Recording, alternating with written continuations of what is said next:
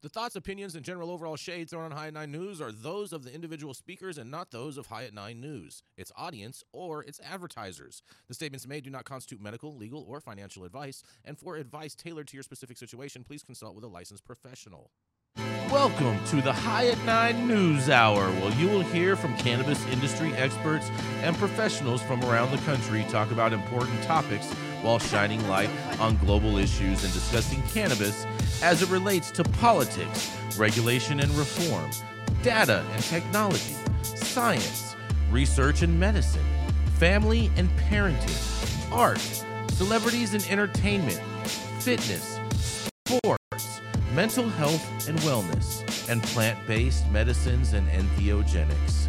Together, we are building a stronger community, fighting the stigma and creating change.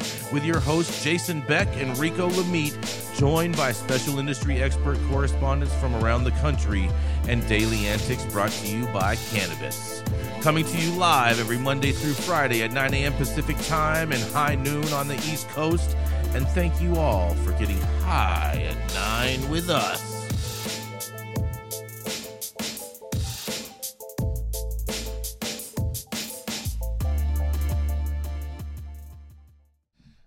Oh, yeah. Good morning, everybody. Hope you all are having an amazing, amazing day today. It is finally Friday. And you'll know, guys are never going to guess what today is, because that's right. It is Friday, February 23rd, and today is National Skip the Straw Day.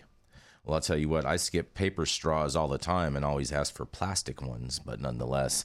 It's also National Tile Day, National Dog Biscuit Day, and National Banana Bread Day, you guys. That's right. Thank you for joining us and getting high at 9 with us. It's also high noon on the East Coast. And please remember to like, share, and subscribe to us on all social media platforms. You can look down below on your screen to see where we live on the internet. And we are live every Monday through Friday on YouTube, Rumble, Twitch, Twitter, Instagram, Facebook, and on our very own website at www.highat9news.com. Kicking it off first, Rico is going to be a little late today. And we have a quick little update, too. Do we have that picture queued up? All right. We're going to show this quick picture real quick. Chris Eggers, who is normally with us on Fridays, we want to share this lovely picture he just sent us over this morning of his family, newborn baby Archie with Big Sis and Mama Bear over there. And so we definitely want to congratulate them on the new addition to the family. And so Chris will be coming back with us in another couple weeks after everything's good with the baby and all that good stuff. We want to send the Eggers much love and appreciation for everything. And Dr. Mark, Dr. T, do one of you guys doctors want to go first today?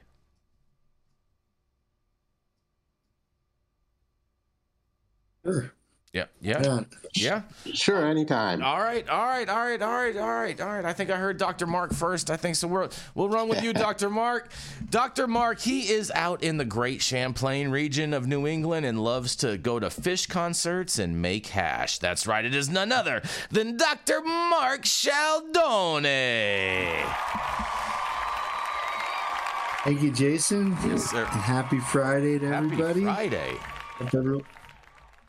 Hope everyone's having a great week and got a good weekend in store. Yeah. My story today comes from the New Yorker magazine, and it is entitled, "Why Are There Still Illegal Weed Stores All Over the City?" Right? Something that we've talked about quite a bit here on at 9 News, Trap market in New York City, all these weed shops.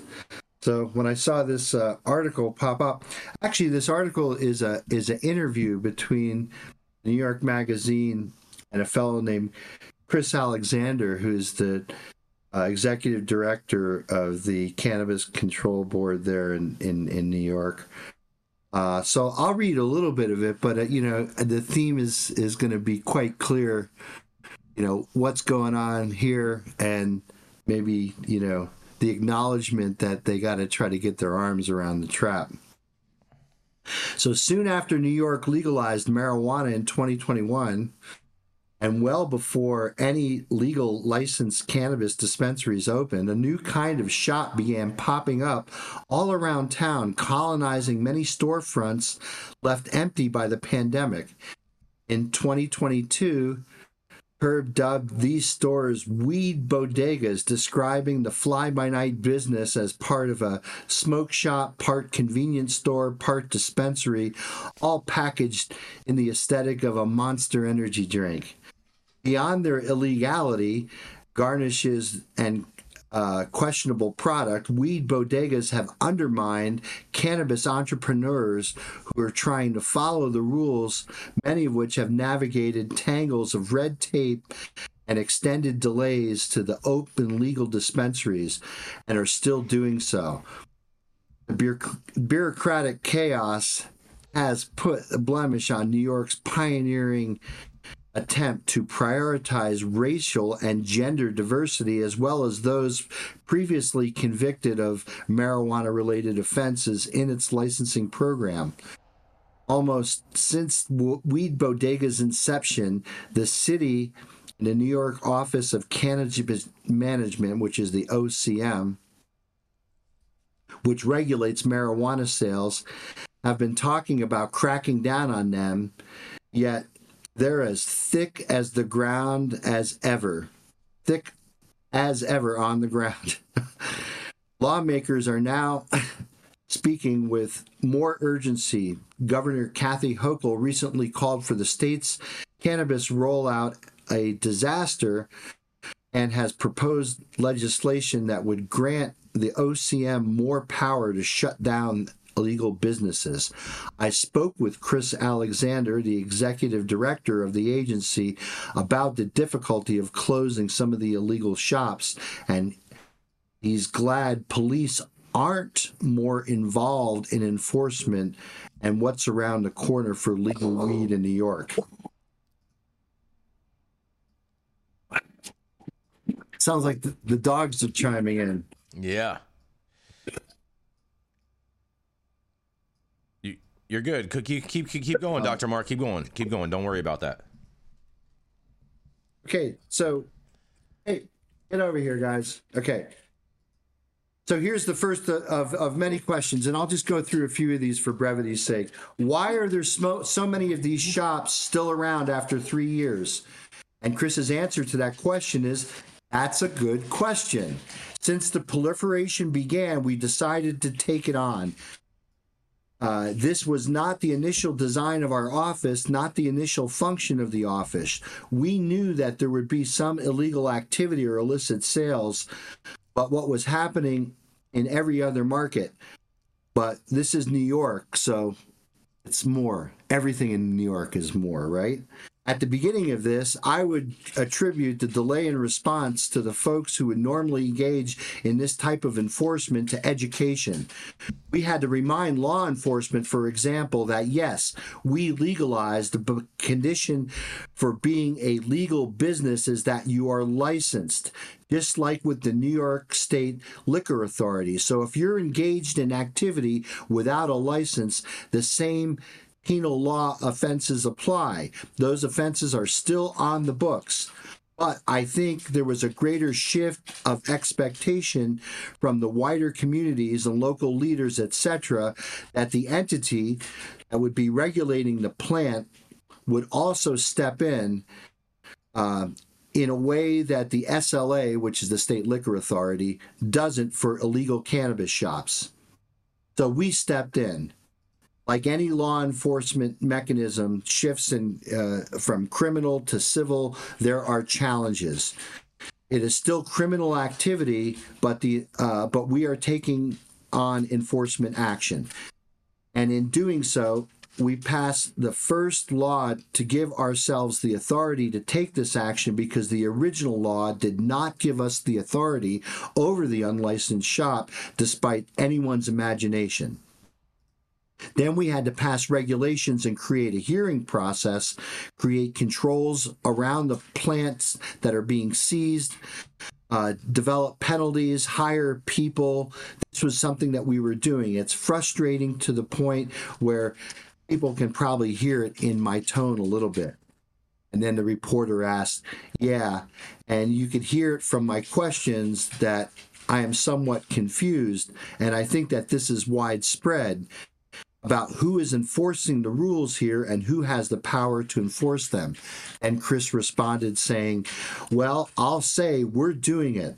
A lot of smoke shops are presenting themselves as smoke shops, and the city sheriff has control and authority over those selling tobacco products, so we've engaged in the process.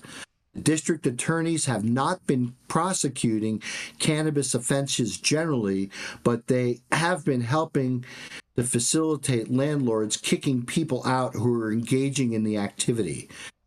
The Department of Tax and Finance, which has a role with us in doing these investigations, is involved, and everyone's doing a little bit, but largely the OCM has been taking this on. Then the reporter asks, it seems like there's been a classic New York City problem of agency coordination, with 5 different entities, probably referring to the 5 different boroughs, have a role in maintaining something together, but they're less effective than a single entity with all those combined powers. Then Chris responded saying, I wouldn't say that exactly because we've all been in coordination. I think the problem at the start was who owns it.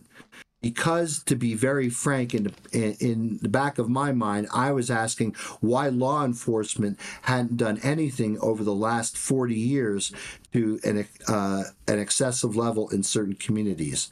The reporter responded by saying, fair question. Then Chris said, I spent a long time just basically saying what left penal law offenses on the books.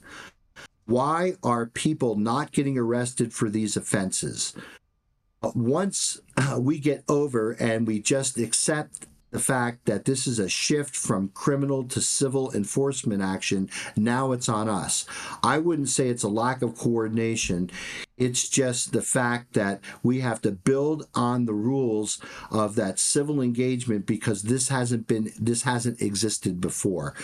In the beginning, I would often say, well, they're not just breaking the cannabis laws by selling without a license, they're breaking municipal laws. They're also breaking penal and tax laws. And the reporter asked, why do you think police would be so hesitant in taking action? It seems unlike them, as you said. And Chris answered, I would say it's a big shift. When we legalized, people had to adjust to just what that meant. Just because you're not going to go after the low-level person smoking a joint. The roles change. Roles have changed. I think it's just because it's education and more of an adjustment in that way. I would say that the NYPD and local law enforcement agencies across the state have helped with sites maintaining site control and safety. So I do appreciate that support. But yeah, it's a re-education. I think we were people first who don't recognize how much of this has happened. We shifted significantly since the population, since legalization in terms of our public policy, so it doesn't take time for people to adjust. So I'm going to scroll down to like the last question that he asks here. So there's a bunch of questions and back and forth on this, but I won't take up any more time than to just say the reporter's last question, which was, I'm from Massachusetts, where we legalized weed in 2016. And you're right, it's going to take a few years to get smooth operations up and running everywhere, but they did it there in a more standard way. And then Chris responded by saying, the big difference, and I don't want to disparage other regulators, different methods have tried to ensure diversity in the market. And I think the truth of the matter is, in order to ensure diversity, you have to license more diverse people. We, speaking of New York now, made this a priority and we led with this. We didn't say, okay, there's a program and an office that's going to focus on ensuring these people have access. No, we said that we have to go there first. And I think it frustrated folks, obviously. But what I'm seeing now in the market is we have already the most diverse market in the country, even with just only 7 retailers and 270 farmers that we have. Again, it's going to take some time to fully ramp up, but we have a lot of dispensaries to get open. But a lot of businesses are doing well. We have some time, some of the top dispensaries in the country right here in New York. It's just time. It's just time, he's saying. That's the real biggest variable here. The time that's taken to do this in the right way has frustrated folks, but at the same time, I'm very excited about the outlook for 2024. So you could read more of this back and forth between this New York magazine reporter and Chris Alexander, the director of the OCM.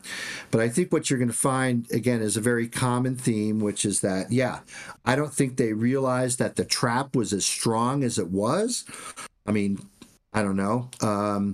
It is something that is going to take some time to basically get a level playing field to where the licensed producers in New York are going to be able to share some of that market. But this is, I think, what we've always kind of said here on High at 9, which is as long as there's prohibition everywhere, there'll be a trap market everywhere. Or as long as there's prohibition anywhere, there'll be a trap market everywhere. So this is Dr. Mark from the great state of Vermont. I'd be interested in what all you have to say about this. This is something we've talked about quite a bit here on High at 9. That, it's a formidable challenge to snuff out the trap. Yeah, I mean, this just proves, Dr. Mark, that identity politics don't work. Because they tried basing their whole program based off identity politics, and their whole program is probably the biggest catastrophe that we've seen any municipality incorporate in cannabis as to date. Well, how did they do this in Los Angeles? I mean, I think Los Angeles is certainly a bellwether for New York City. They did it by zip codes. Yeah. They did it by zip codes. But let me ask something. So there was a trap market that existed in kind of like the smoke shop convenience store format that they were able to kind of get their hands on or kind of convert those into dispensaries? Or no, I think it was different here. While you were reading that, Dr. Mark, I was thinking back to the years 16 to 18 here in California, which was the time, it was passed in 16, but it went into effect in 2018. And I just don't remember any of us being so concerned about the trap or smoke shops or unlicensed businesses. Obviously, we're California. We have a lot of traditional market here, but I don't think there's as much focus on it because there were so many more licensed retailers. I'm sorry, did that article say 7 licensed retailers? Yeah, they're propping up 7 licensed retailers, thinking that's going to slow down the trap at all in New York. And I think one of the big differences between New York and Los Angeles too, Dr. Mark, is the compression, the size. Los Angeles is extremely spread out as far as a landmass, and New York is extremely condensed, and so therefore people see it a lot more every day when they're just walking just through the streets, as opposed to you could walk a couple miles in LA and not see a trap store, even though they're all over the place. I think it was 70 at least, not 7. So 70 retailers and 270 farmers. Even 70, and they're talking about the whole state of New York for 70. Right. Yeah. Exactly. And in California, you got to know someone to go to the traditional market or have a plug, right? And then there's the trap shops or wherever they are, but they're not in your face like every other store or corner New York. And I think there were so many other big retailers opening, a lot more than 70. Prior to those licensed prior to those licensed retailers opening and becoming, dispensaries available for people, was there a kind of like a trap smoke shop in LA? There was tons of trap smoke shops in LA. Well, and then they were medical though. They were the collectives. Collective. Yeah, there was all trap shops. Those were all trap shops. Those were they were not registered as nonprofits, Dr. T. 90% of them were not registered as that. They were just out there trapping, getting it, taking advantage of the loose regulations and lack of enforcement that were going on in California. That's right, but it was the best way to do it because we used the funnel approach. New York could have left all the bodegas open and let them be quasi-legal and then slowly start introducing regulations. But they came in and really squeezed down tightly, and which didn't allow, which created a large illegal market. It's really the government's fault there. You're 100% right, Dr. T. And, we have to be 100% honest when we're having this conversation. I think another thing that perpetuates this whole trappiness going on in New York is the proliferation of products like Delta 8, Delta 9, HHC, THCO, and tobacco. All of these products. To be honest, quite what opened the door, Jason, was the nicotine vape shops. And now all of a sudden they started carrying Delta 8 and HHC and all these other things. Yeah. And the other thing which is kind of quaint about New York, and I don't know if this exists in Los Angeles, is you can go into your local deli and get a sandwich. You can pick up a newspaper. You can maybe pick up a few groceries, and you can get a bag of weed. Yep. So it's not just a smoke shop. I mean, yeah, do they sell pipes and bongs and do that? They have that, but they have nice sandwiches. Yep. There's, loaves of bread. Imagine if you going need to into pick up a box of Pop-Tarts to bring home, you could bring home a box of Pop-Tarts. But, they're just convenience stores. And I think from the convenience store mentality, these folks know, and they're often like Asian, like Indian, and, things like that. They know that, hey, people want to buy this. I'm going to sell it because I can make money. And someone who's going to come into my shop to buy a sandwich and buy this and buy that, now I'm going to bundle everything that guy buys and throw a little bit of weed in there. Yeah, why not? Yep. So it's... Yeah, I mean, I don't know if those kinds of shops ever existed in LA, did they? Yeah, we have those. We have liquor stores where you can buy sandwiches and shit like that. Yeah, that's not uncommon. Sandwiches, bag of weed, bottle of booze. I mean, you can probably buy other stuff in them too if you ask the right questions. But nonetheless, we got to go to a commercial. We're going to be right back.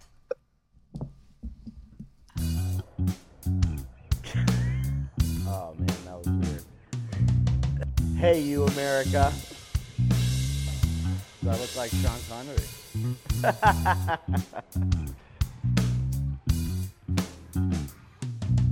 Good morning, America. Saman Razani coming to you live from sunny Los Angeles, California with the one and only highest host, Mr. Jason Beck, smoking on the best weed in the world. Did you know that we have an audio-only version of our podcast? You can find it on Apple, Google, Amazon, iHeartRadio, and Spotify. No excuses in 2024. If you haven't checked us out, check it out now. And also, check out what the Prophet's doing in 2024. Oh yes, and we're back, you guys. I'm gonna roll into my first story for you guys. This is a little humdinger. I think you guys might find this pretty interesting, especially all you dog lovers out there. You're a dog lover? I know Elise is a dog lover. Let's see if she has any pity for these dogs. Because narcotics canines that smell marijuana in Ohio will need to retire. And there's a proposal that would help police forces foot the bill, you guys. Nearly 300 drug-sniffing dogs in Ohio will need to retire in the near future as legalization of cannabis has rendered their marijuana-smelling snouts a liability for law enforcement across the state. Several agencies, including the Ohio State Highway Patrol, have already begun replacing their marijuana-impaired canines with narcotics dogs not trained to root out cannabis. Others have plans to quickly phase out their canines for fear of the legal ramifications for their alerts. The latest state to legalize adult use marijuana is Ohio, is also the latest state forcing to blow to its police force, dog force, something Representative Sean Berman called an unintended consequence of the passage of Issue 2. Dogs trained to detect marijuana cannot reliably be retrained to forget it, meaning any alert they give to the presence of narcotics can be challenged in court. With law enforcement agencies, big and small, facing potentially astronomical costs to replace marijuana-impaired dogs, Brennan, Democrat from Parma, and Representative Josh Williams, Republican from Sylvania, hope to ease the financial burden, and soon their proposal, House Bill 396, would give police forces up to $20,000 per canine to offset the cost of acquiring, training, and equipping narcotics dogs that don't alert to the smell of cannabis. In a quote, If you're a drug trafficker from Pennsylvania and you want to transport cocaine into the state of Ohio across to Indiana, all you need to do is put a joint in your cup holder, Williams, a criminal defense attorney by trade, said. If the dog alerts on that vehicle and he's been trained and imprinted of the smell of marijuana, the whole entire search gets thrown out in court, he says. Sergeant Joe Albert, public information officer at Columbus Police, said although the department stopped training canines to detect marijuana after hemp was legalized in late 2018, 4 marijuana-impaired dogs remain on the force. Columbus Police plan to retire 2 of those dogs within the year, he said, and the force currently has 5 narcotics dogs trained to ignore cannabis. In a quote, they say, $20,000 per canine can help ensure agencies have a way to continue to address all the crime and community issues that come with illegal drug activity, Albert said in an email. No marijuana-impaired dogs remain on the Ohio State Highway Patrol's canine unit, and the patrol stopped training marijuana-impaired dogs back in 2018. They said it's public information officer, but the patrol has retired at least 4 narcotics dogs since issue 2 passed in last November. Although it's not clear how many were retired specifically for being trained to detect cannabis, smaller police departments with smaller budgets and fewer dogs face potentially significant cuts to their canine units. Brennan said his hometown department in Parma, for instance, will have to retire 3 of its 5 dogs, and Chiliote's police 2 canines are both trained to detect cannabis, according to the department's website. There are 298 marijuana-smelling narcotic canines in Ohio, according to data Brennan received from the Ohio Police Officers Training Academy. And under Williams and Brennan's bill, the state would allocate $6 million to kickstart the transmission from marijuana-impaired canines. After that, remaining cannabis-smelling canines would be replaced with money from the Cannabis Social Equity and Jobs Fund, a fund created from tax revenue from eventual adult use sales. Other states have grappled with the retiring of police dogs in Massey after the legalization of marijuana. In Colorado, for instance, a court ruling solidified concerns that marijuana-impaired dogs or marijuana-imprinted dogs would threaten the admissibility of their drug alerts in court. A slate of narcotics canines were retired in Virginia after its legislature passed a law banning police stops for searches based solely on marijuana odor. And as lawmakers' proposals to regulate marijuana remain at a standstill in the legislature, Brennan and Williams hope their bill, which has 30 co-sponsors, can move quickly before the consequences play out in the police departments or in court. In a quote, I don't think that anybody that voted for issue 2 saw that this would be a problem, and I've never talked to anybody that is anti-police canine, Brennan said. HB 396 has been referred to in the House Finance Committee and is awaiting its first hearing. Well, what do you guys have to say about all these canines losing their jobs and having to go on the Paw Patrol to look for work in the unemployment line? What do y'all think about this? I want to rescue them. You want to rescue them? Yes. Oh my goodness. She wants to rescue them. Oh man, just they should be problematic. Service dogs or something. This you can't teach a dog 2 tricks. So like once they're trained this, you're not going to train them to forget it. So it's kind of pointless for that, Elise. Yeah, that is what's interesting. How do you make them forget that? Well, which is why they should just be able to be rehomed in a place where they don't have to work and be sniffing out cannabis. Maybe they could be service dogs for patients. That's what I was going to suggest. Is like they should be sending these dogs to those schools to go and help like wounded warriors and stuff like that. And then that way, all the veterans that are using these dogs, then if they lose their bag, the dog can still go find the bag for the owner. No. No, you don't think that's practical, Dr. T? The dogs would freak out every time you're the wounded warrior rolled the joint, and this would become a problem. Man, he just they've got to go to excited. people who don't use cannabis. Oh, they got to go to people that don't use cannabis. Man. Yeah. Well, I can't take them, and neither can you. No. I Well, think so. what I can tell you is cannabinoids don't smell at all. What dogs are smelling when they smell cannabis They're is terps. actually Beta-caryophyllene. Caryophyllene oxide. Yep. Caryophyllene oxide, which is actually the plant makes caryophyllene. The oxide of caryophyllene is actually a degradation product, so it's aged caryophyllene is what they're honing in on. So maybe, your cannabis varieties don't have that. So, oh no, man! Oh man! Oh man! Well, all cannabis has beta caryophyllene, and then if you just have maybe not the oxide. oxide. Yeah, maybe not the oxide. Right. Man, oh man, oh man, oh man. These poor dogs, they're all going to be out of work. And you know what? Fortunately, these dogs don't get paid, so it's not really going to affect the budget in these municipalities all that much. They just have to go and, I mean, they could always donate them to their local pound, right? That could always work too, right?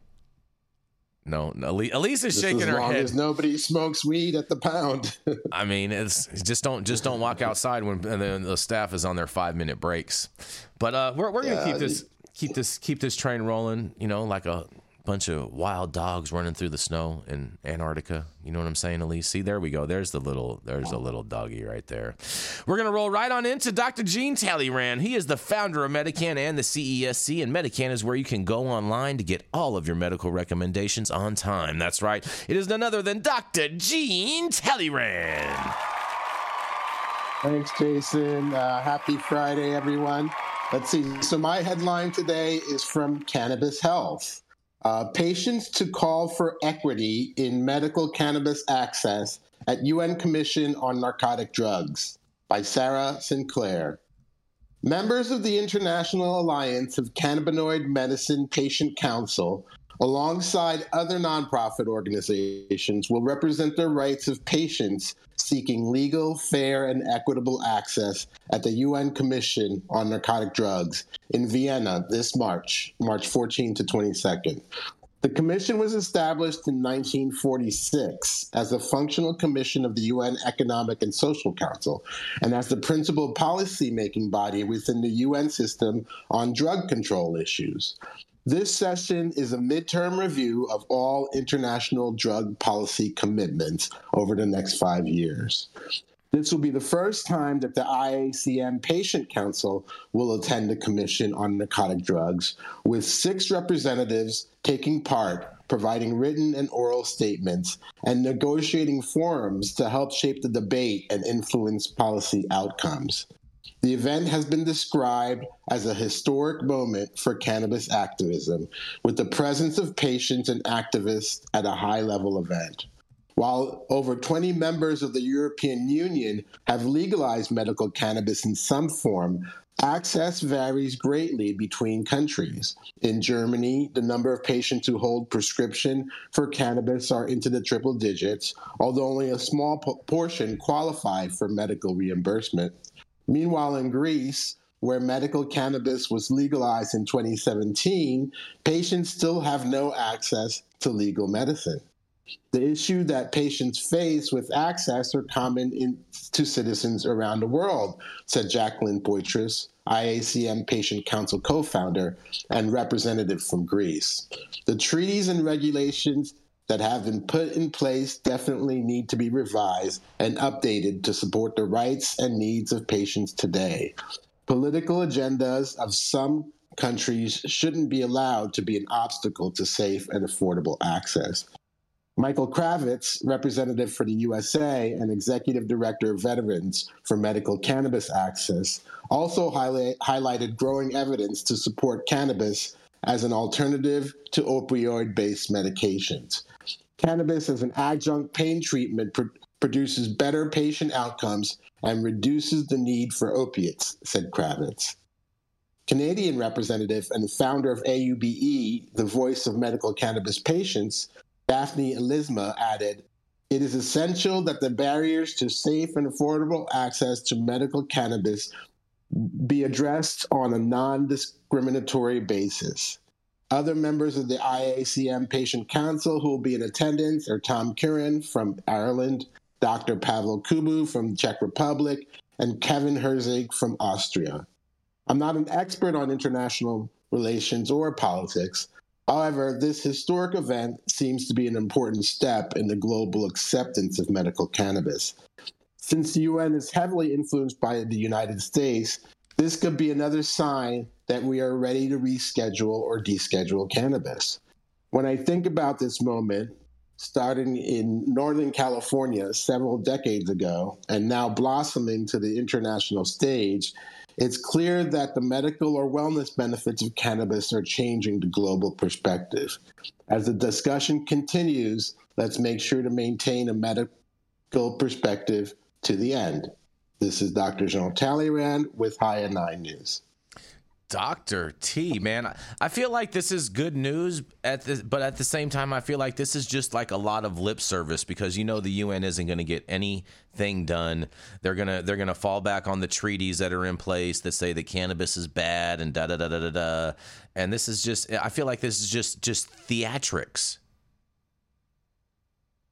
It feels like it. And like I say, I'm not an international expert. It feels like a lot of theatrics, but it may also be a sign that the U.S. is ready to change, that something really is going to come down the pike from Department of Justice, whether it's something we agree with or not, that something is going to happen, and we're also taking this step on the international stage.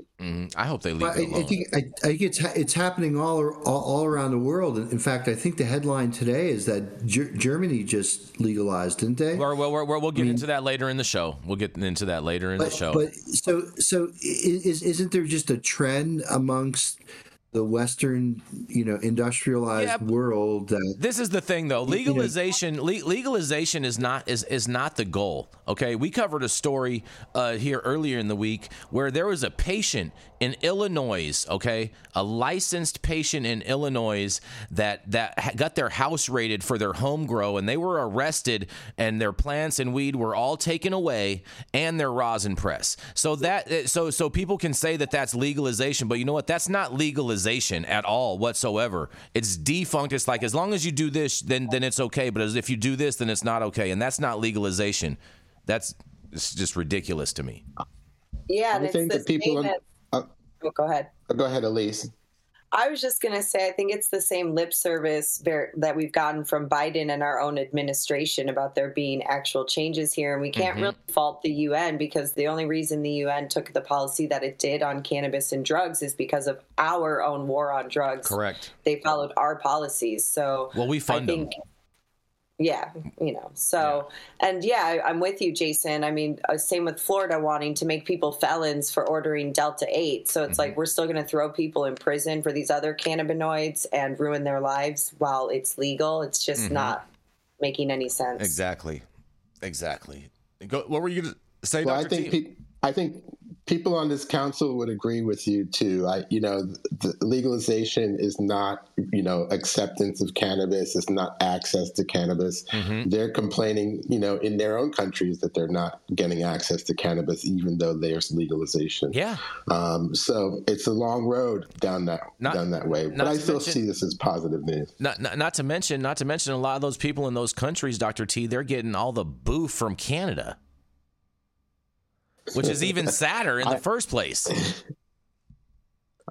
Maybe they should grow it on their own soil. I mean, Mediterranean climate seems pretty good for cannabis. I mean, I think Mediterranean would sound amazing if they had some Mediterranean spice out there. You know what I mean? You can ask anybody from the Native American population how our government honors treaties.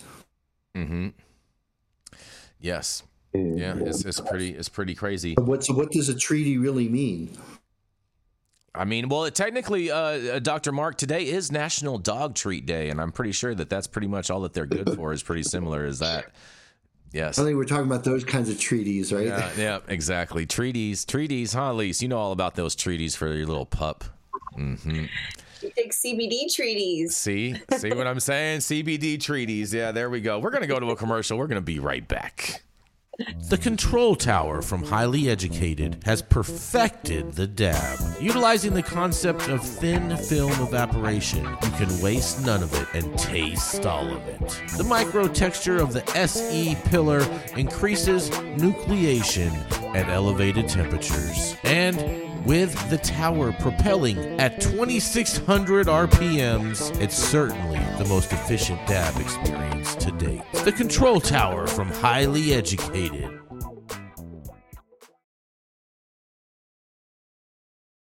As coming up next, we're waiting for Rico to join us today. By the way, you guys, his wife had a flat tire, and so he had to go and help rescue her real quick.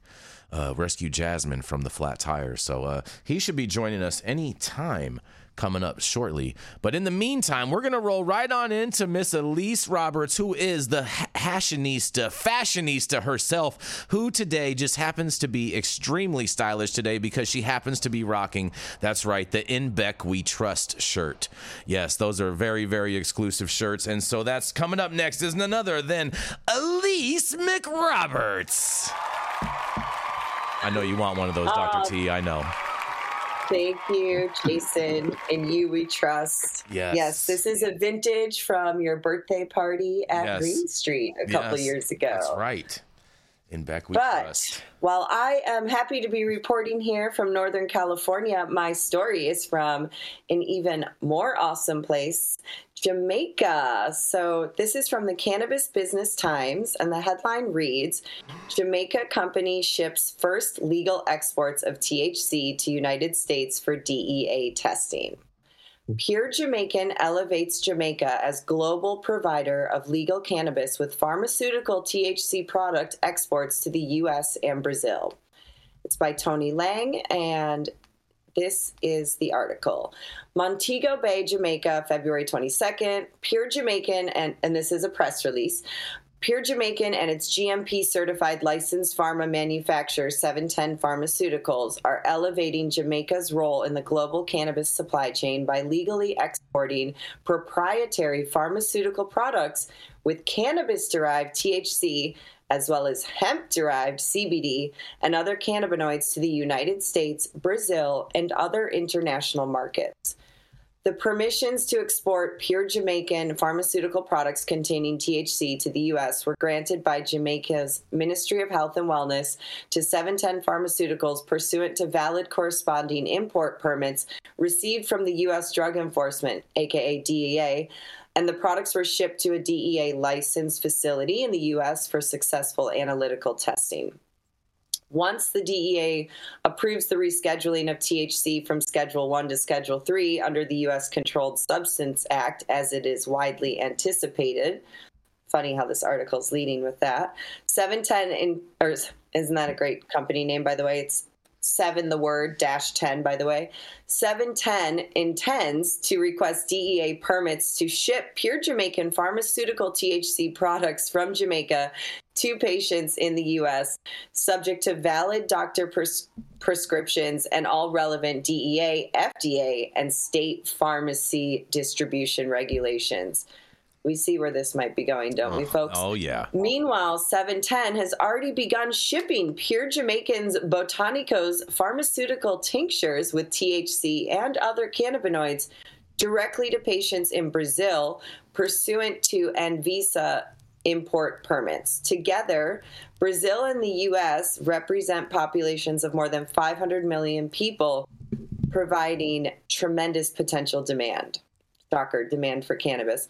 Scott Cathart, CEO of Pure Jamaican and 710 Pharmaceuticals, said, "This is a proud moment for Jamaica and for our group of companies. Jamaica has long been associated with ganja, but never before in this context as a producer and legal exporter of THC as pharmaceutical-grade medicine.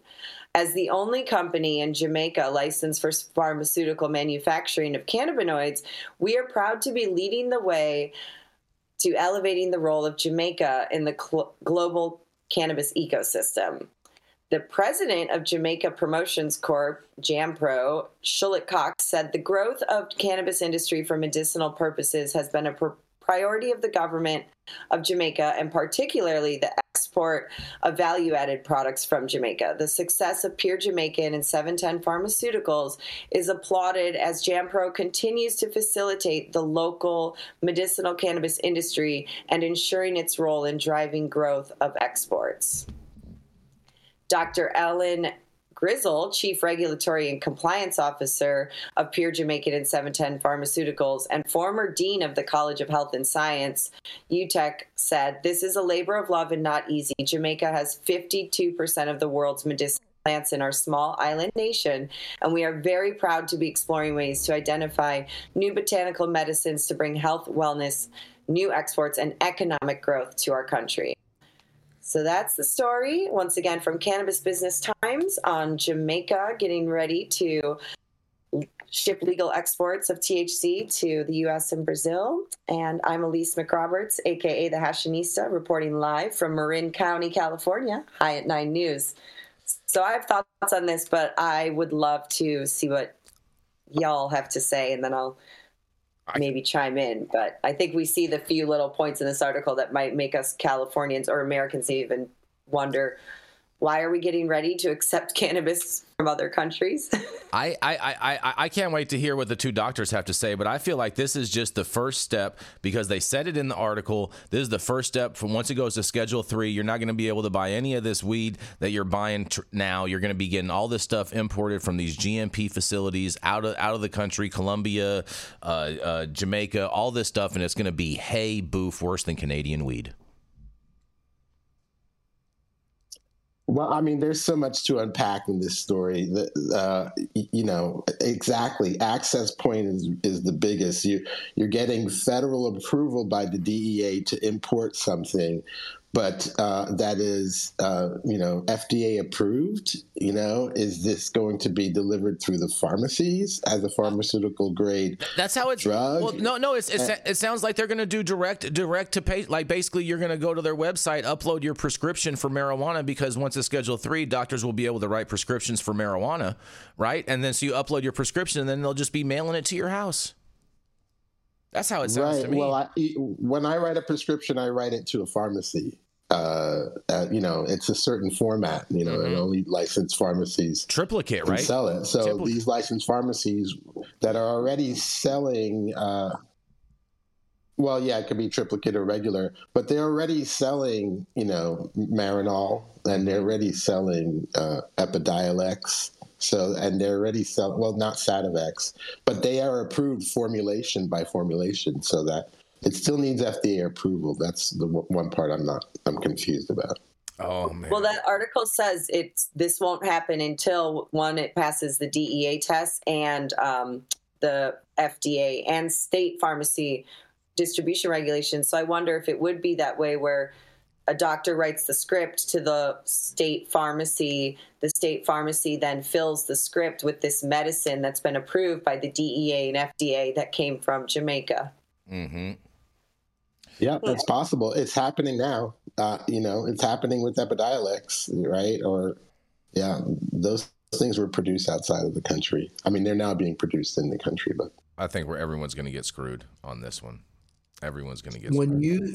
when you can grow your own medicine, you don't need to go to a doctor. You don't need to go to a the pharmaceuticalization of cannabis is going to fail miserably. We don't need mids from MSOs. We don't, right? And I guess the thing that keeps this, and this goes back to the conversation that Dr. T and I had maybe about a month or so ago, is so-called accepted medical use, right, Dr. T? So we all know that cannabis helps with numerous ailments, but that's not an accepted use because it hasn't gone through the FDA gauntlet, right? Mm-hmm. So what has gone through the FDA gauntlet? It's amazing that Elise was saying that this story is like targeting for some kind of DEA approval, DEA test. What's DEA? DEA is a drug enforcement agency. Why do they need to test anything, right? What are they testing for? They're testing for cannabinoids. Guess what? They're going to be in there. So why insert the DEA in here at all? I get the FDA. And again, Jason, exactly what you're saying. Mm-hmm. If the play is to reschedule the 3, this is how they can basically try to co-opt the market. Exactly. But, all of us folks understand that the legacy and the trap will win. all day long there. There's no way that Schedule 3 mids from Big Pharma can compete with the trap. No way. No way. No, It's going to fail miserably. It hurts the patients the most, though, because when you think about the patients who might be looking for access to medical cannabis, THC, or CBD for the first time because it's now approved and they can get it through their pharmacy, they're going to go try this medicine, have no idea what real whole plant medicine can do for them, right? Try these isolated FDA and DEA approved compounds that in past we've seen are not as effective, right, with, Epidiolex or Marinol. So, how harmful is that to the, bazillion people who really need access to this medicine that are finally going to get it under Schedule 3? But yeah, like you say, it's going to be boof, and they don't have a plug or know that they can call a traditional shop or something to get some whole plant tincture or other form of medicine. It's not even about fire flower or bomb hash. This is about whole plant medicine that people need access to that does save and change lives. Mm-hmm. So I'm going to do Jamaica a favor here, and I'm going to tell them, right? When it comes to producing commodity cannabis, it's a race to the bottom, a race to the bottom. And you know that Jamaica is challenged on resources. A lot of resources aren't produced in Jamaica. They have to come into Jamaica. Jamaica is never going to win in the race to the bottom. What will Jamaica win in? Cannabis tourism. Cannabis tourism. I mean, Jamaica like no other place in the world. It's where Bob Marley and Peter Tosh started reggae music. It can totally be the cannabis tourist destination in the world, kind of like the way Amsterdam was. So you know what? Get off this high horse thinking that somehow you're going to be the low-cost producer of pharmaceutical cannabis in the world. You're not. You're going to lose at that. But you will win at cannabis tourism because people want to come down to Jamaica, listen to Bob Marley music, and smoke a big fatty as they're sucking on their beautiful drink, watching the sunset. Come on, man. That's where Jamaica's going to win. Not in low-cost cannabis production. That's bullshit. Yeah. Tell them, Dr. Mark. Yeah, Dr. Yeah, Mark. And on that, we're going to go to a commercial. This kind of passion I like to step into the room, too. Oh, man. We're going to go to a commercial. We're going to be right back.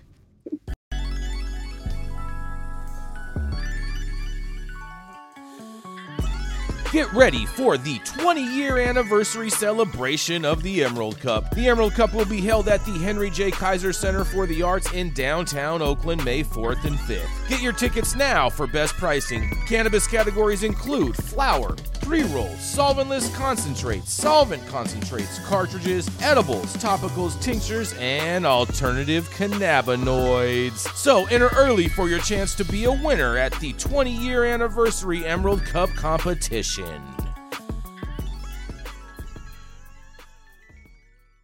Wait, Pep Boys. I'm working on that. Oh, yes, and we have him back, the dope dad himself, Mr. Rico Lamite, who knows how to change a car tire, apparently, because he made it back all in one piece. That's right, it is the dope dad himself, the tire iron layer, Mr. Rico Lamite. The tire iron layer. You like that? Piped. Yeah. Used to be. Uh-huh. All right, y'all. Thank you for your patience. I appreciate that. I'd, get the good husband duties out there and head out to Watts and change a tire for my wife. Mm-hmm.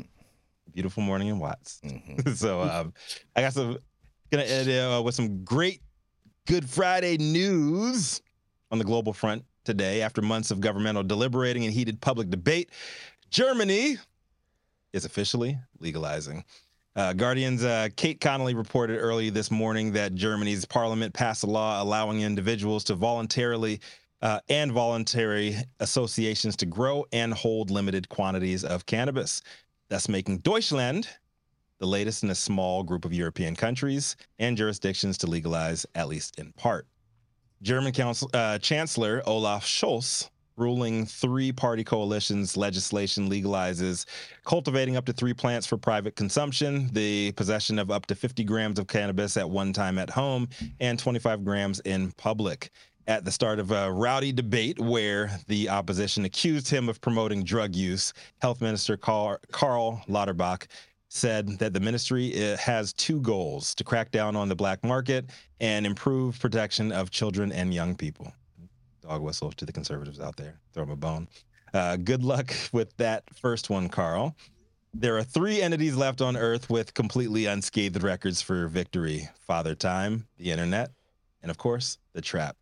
If y'all can beat the trap, I'm sure the whole world will be taking notes. In an effort to persuade the world, German evangelical conservatives believe in the same reefer madness, protect the children bullshit as their American counterparts.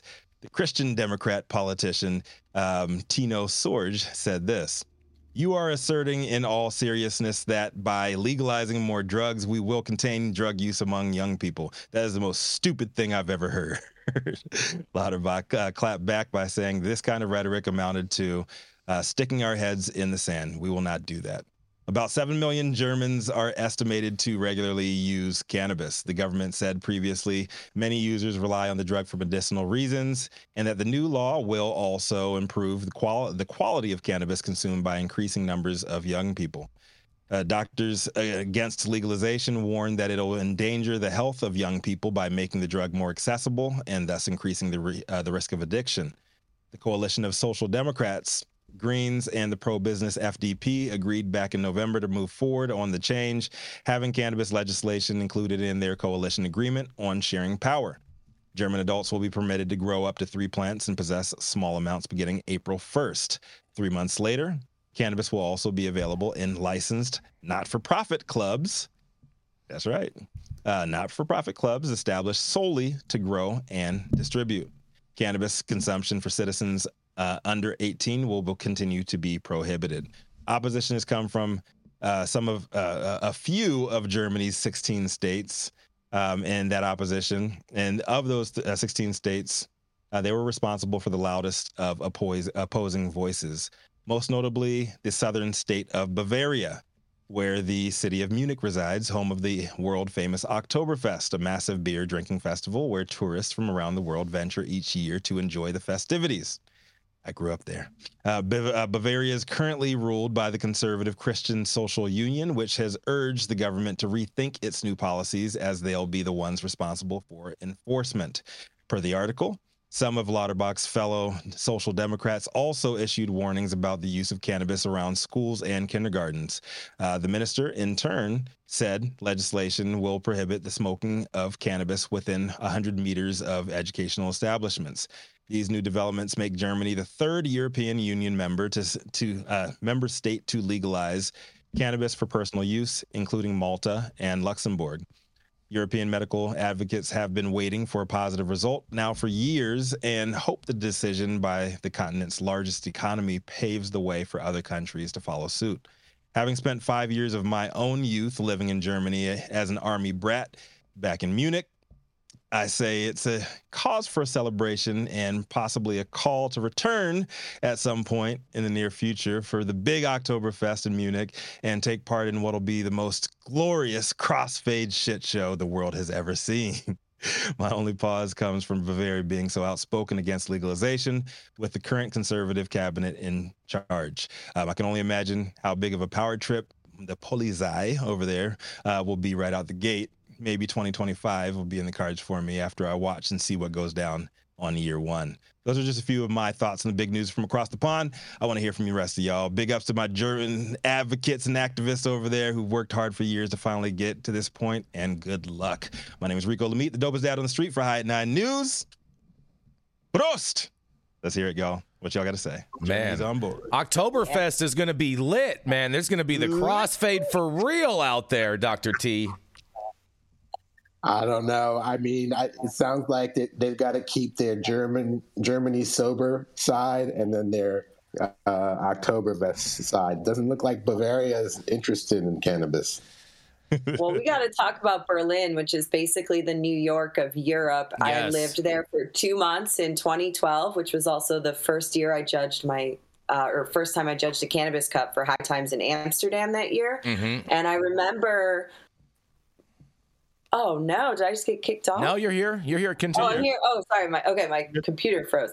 I remember, I was thinking back to that time, like, how did I get cannabis in Germany 10 years ago or in Berlin? Was I able to use it. If I was there for 2 months, I know I had to have. So, but Berlin is so cool. It's so diverse and international. Again, it's like this melting pot of cultures where people from all over Europe go to live and spend time. And I think that that's going to be a huge, huge mecca for cannabis. And I love this nonprofit approach. And Germans are so progressive and forward thinking and organized that I think there's a lot of opportunity here. And then there's also the party side of Berlin, like Bernheim and their 24-hour clubs. I mean, they love drugs in Berlin. They love to party, and it's just such a world-class city. I am ready to go.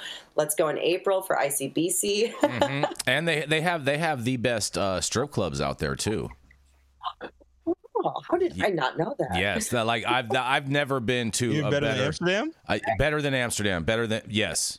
Yes, 100%. Germany takes the cake on a global scale as far as their amenities and offerings and whatnot. I'm all in support of Germany. Yeah, I just remember growing up as a youth. I was there from age 5 to 10, 88 to 93, and that was my first exposure to pornography. Mm-hmm. Oh, well, I mean, because you remember they don't hide it. They don't have the issues with teen pregnancy, the STDs and stuff that America does, because they don't hide it from the kids. And they actually have real sex ed at an early age. It's not really taboo like it is here. And you don't remember National Lampoon's Vacation? Rico, you remember National Lampoon's Vacation? That was when the country when Rusty got lucky at Oktoberfest, and the girl like takes him in the back alleyway and unbuttons her top, and you know what I'm saying? That was the whole get down in Germany. Yeah, that was like the 80s too. Bro, it was so great. The 80s were amazing. I bet a lot of American companies are going to go out there and try to capitalize on this. Mm-hmm. Oh yeah. Mm-hmm. Oh, absolutely. Just to tie it back into Dr. T's story, don't they have to abide by these same treaties? I mean, aren't they? Most German weed is all imported from Canada, and it's all terrible, and that's why you should bring your own. They should get it from Spain. Am I right? Well, Spain is not legal there. Spain is not legal there either. It's just like tolerated. It's not legal there. I know. Yeah, Tilray and I believe it was Canopy Growth have like a huge footprint out there. Or they could get some of that Colombian weed. They can grow weed. their own too, right? Yeah, they can grow their 3 own. plants? Yep. 3 plants. Will that increase, or are they limiting that? It's not going to increase. They just came out with this. Why would they increase it when they just came out with it? Well, don't you think? I mean, German is a manufacturing economy. Don't you think there's going to be an industry that's going to start? No. They're going to start producing. No, I don't. And they're going to produce high quality product. No, they've always taken the stance. They've always taken the stance that that there's other countries that are producing it far better than them, and they don't want the drain on their power grid and whatnot. And so, no, it's not in their interest to produce that like that. But Jason, how sustainable is that? You know as well as I do when people. Well, let me tell you something. I can tell you exactly how sustainable it is, because it's way cheaper to pay people in Colombia and Jamaica to grow weed than it is to pay people in the EU. But Jason, it was going to be a free-for-all originally, and they cut the number of producers and importers significantly. Yeah. Now it's just a handful of outside importers that they're going to be dealing with. You know, Canada's definitely one of them. I think it's like one. I will say this for the people that are patients in countries that are member countries of the EU. Probably the coolest thing that I learned one time when I was out there is that if you are a certified patient in one of those countries, your recommendation is good all throughout the European Union, whether or not that country has a medical program or not, which I found fascinating and amazing. Except for the UK, because of Brexit. UK is not part of the EU, bro. I said the European Union countries. Because of Brexit. They're not part of the EU. They have the pound, not the euro. That's how you know. Because of Brexit. So you stay in the EU, and you can hop on that bullet train, go to any of those countries, get your tourism on, and do the damn thing, man. Yeah, exactly. Exactly. Well, here's what I predict, because this kind of same thing happened in Switzerland. Switzerland and Germany are related in many, many ways historically. I bet there's going to be a trap market in Germany, and it's going to crush. There already is a trap market in Germany. Yeah. Well, I think this is just going to make it even bigger and better. Oh man, It may make it bigger and better. They have the best munchies over there. Absolutely. Mm-hmm. You can get several pounds from 3 plants, right? You can get quite a few if you're growing outdoors. Yeah. I mean, I've seen 5-6 pound plants in my lifetime. I don't know if they have a cycle to grow outdoors, though. Doesn't it get cold and dark so early in the year there? I don't think Germany is the smartest place to grow outdoor weed, but you know what I mean.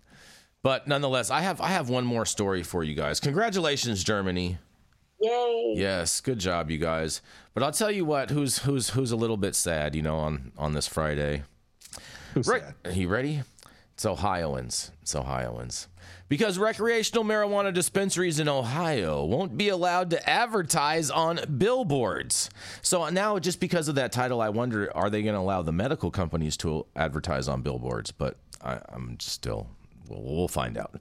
Jim Canepa, the director of Ohio Cannabis Control, says that unless the legislature decides to intervene to speed up the license approval process for those looking for a recreational marijuana license, he will approve applications on September 7th. The first round of applications are what's called dual purpose. That means those dispensaries that are already selling medical marijuana. Once September rolls around, Canepa says he expects between 300 and 350 adult use marijuana licenses will be approved initially. Canepa said that Ohio will not allow dispensaries to advertise on billboards or on the side of the road, something he said Michigan did, and it felt that was a mistake, he says. He says dispensaries will have to be 1 mile from each other and 500 feet from any school or church. As for its impact on the black market, Canepa believes it will drive customers away from the illegal seller and explained why. In quotes, he says, if there are customers who have a choice between getting products that are tested for pesticides and heavy metals and molds and bacteria, E. coli, and a product that is legal and tested and safe and sold by someone with a permit who is required to follow the law versus some underground exchange in an alley, I think the choice is pretty clear, Canepa said. Obviously, this guy doesn't live in reality, but nonetheless. Passage of issue number 2 in November made Ohio the 24th state to allow adult use cannabis for non-medical purposes, and the new law allows adults 21 and over to buy and possess up to 2.5 ounces of cannabis and to grow plants at home. Issue 2 also placed a 10% tax on legal marijuana sales under HB 86, and the marijuana tax rate would go up to 15% ultimately. The bill will also allow for local governments and local counties to levy an additional tax on top of the marijuana excise tax of 3%. Well, I'll tell you that right there. That's 2 great reasons on why people would definitely choose that back alleyway over a legal shop. But nonetheless, this is just crazy. Just let them be on billboards. What is the big deal, you guys? I mean, strip clubs have billboards. Sex shops have billboards. I mean, I've driven on a highway and seen just a naked woman across the billboard promoting a strip club. Yeah, but that's in Las Vegas. That's in Nevada. No, this is going to get repealed.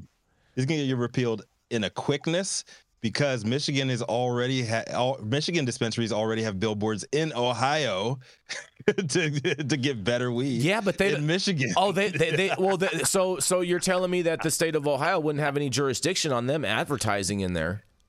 Yeah, because they're not Ohio dispensaries. Ohio dispensaries can't use billboards, but billboards are already being used by Michigan dispensaries, telling them to go to Michigan for better weed. Oh man, I'm not mad. And I think they should advertise too that they actually sell Ace. I think that would be a good selling point. It'll be another loss for Ohio to Michigan. I don't think it's going to stand. Down in Ohio, swag like Ohio. Down in Ohio, swag like Ohio. I see it, bro. I see exactly what you're talking about. There's going to be a big football game, I think, that's going to decide the ultimate outcome of this, Rico. Yeah. Tents. Get your tents. Get your tents. Get your tents on deck. Dr. T, I mean, what do you think about this, Dr. T? Do you think medicines should be advertised on billboards? You know, it's funny you bring that up. It reminds me of the days when, you know, medicine was not allowed to be advertised. Pharmaceuticals were not allowed to be advertised. I remember that. I don't know. Yeah. And then that changed. And I was like, wow, this is going to really change the industry, because they were also having to advertise their negative effects, which doctors in general really never did. So now the world was realizing that all these pills had negative effects through this advertising. But people still take them. People still take them, and they still sign up for them like crazy. Well, one might say that cannabis is starting to replace that, because they're looking for alternatives. They don't want to get the side effects of the medicines, and so they're looking for other things. And so it may have given rise to the cannabis industry sort of as a side effect. Yeah. But I would have to say, the issue is also always over-regulation.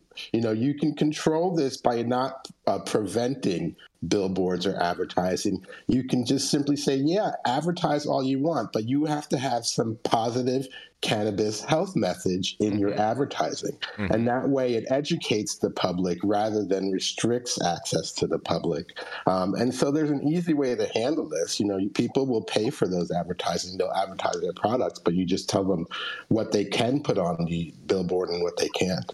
That's a great idea, Dr. T. Like smoke responsibly. Yeah, like smoke responsibly. Yeah. How about know your dose? Like what's good and what's not. You know, all of that. How about like a boof-free zone? Well, we got to decide what boof is first. We're getting there. We're getting there. We got to classify and decide. I could teach you all about this. I could spot boof a mile away, Dr. T. I can show you how and tell you which bags not to touch. Well, the world would appreciate your perspective. It's just that we need maybe just an objective measurement rather than Jason's eyes. I'm extremely objective. Because you just don't have enough eyes to go around the world. Are you telling me I got to start wearing glasses? You telling me I got to start wearing glasses? You'd have to be evaluating everybody's weed all over the world. That's going to be a tough one. What if I partnered up with Elon Musk and they made me an AI? That's in the works. That's in the works. In Beck we trust. In Beck we trust. Exactly. Amazing. Yeah. Don't give this man any more ideas. Oh, jeez. Oh, man, that was good. You ready, Rico? All right. Yeah, one second. Oh, man. Here we go. Thank you all for joining us for yet another week of High at 9 News. You can catch us live weekdays, 9 a.m. Pacific, high noon on the East Coast. Big shout out to our super fan showing love, getting their comments posted live on the big screen. Our live audience and online supporters catching us across all media platforms, tuning in each day to the headlines of chaos, also known as the developing cannabis industry. Our vetted correspondent team tuning in from all over, bringing us much needed variety of perspective and your respected opinions to the table. Our production team, Cloud Media Partners, all our sponsors keeping the lights on, our AV struggles to a minimum. Big shout out to Demetrius holding shit down. Big shout out to we have Adam back today. Adam hair. Back in the building. How's your hair looking, man? I swear you look like a young John Travolta, Jason. Baby JT, huh?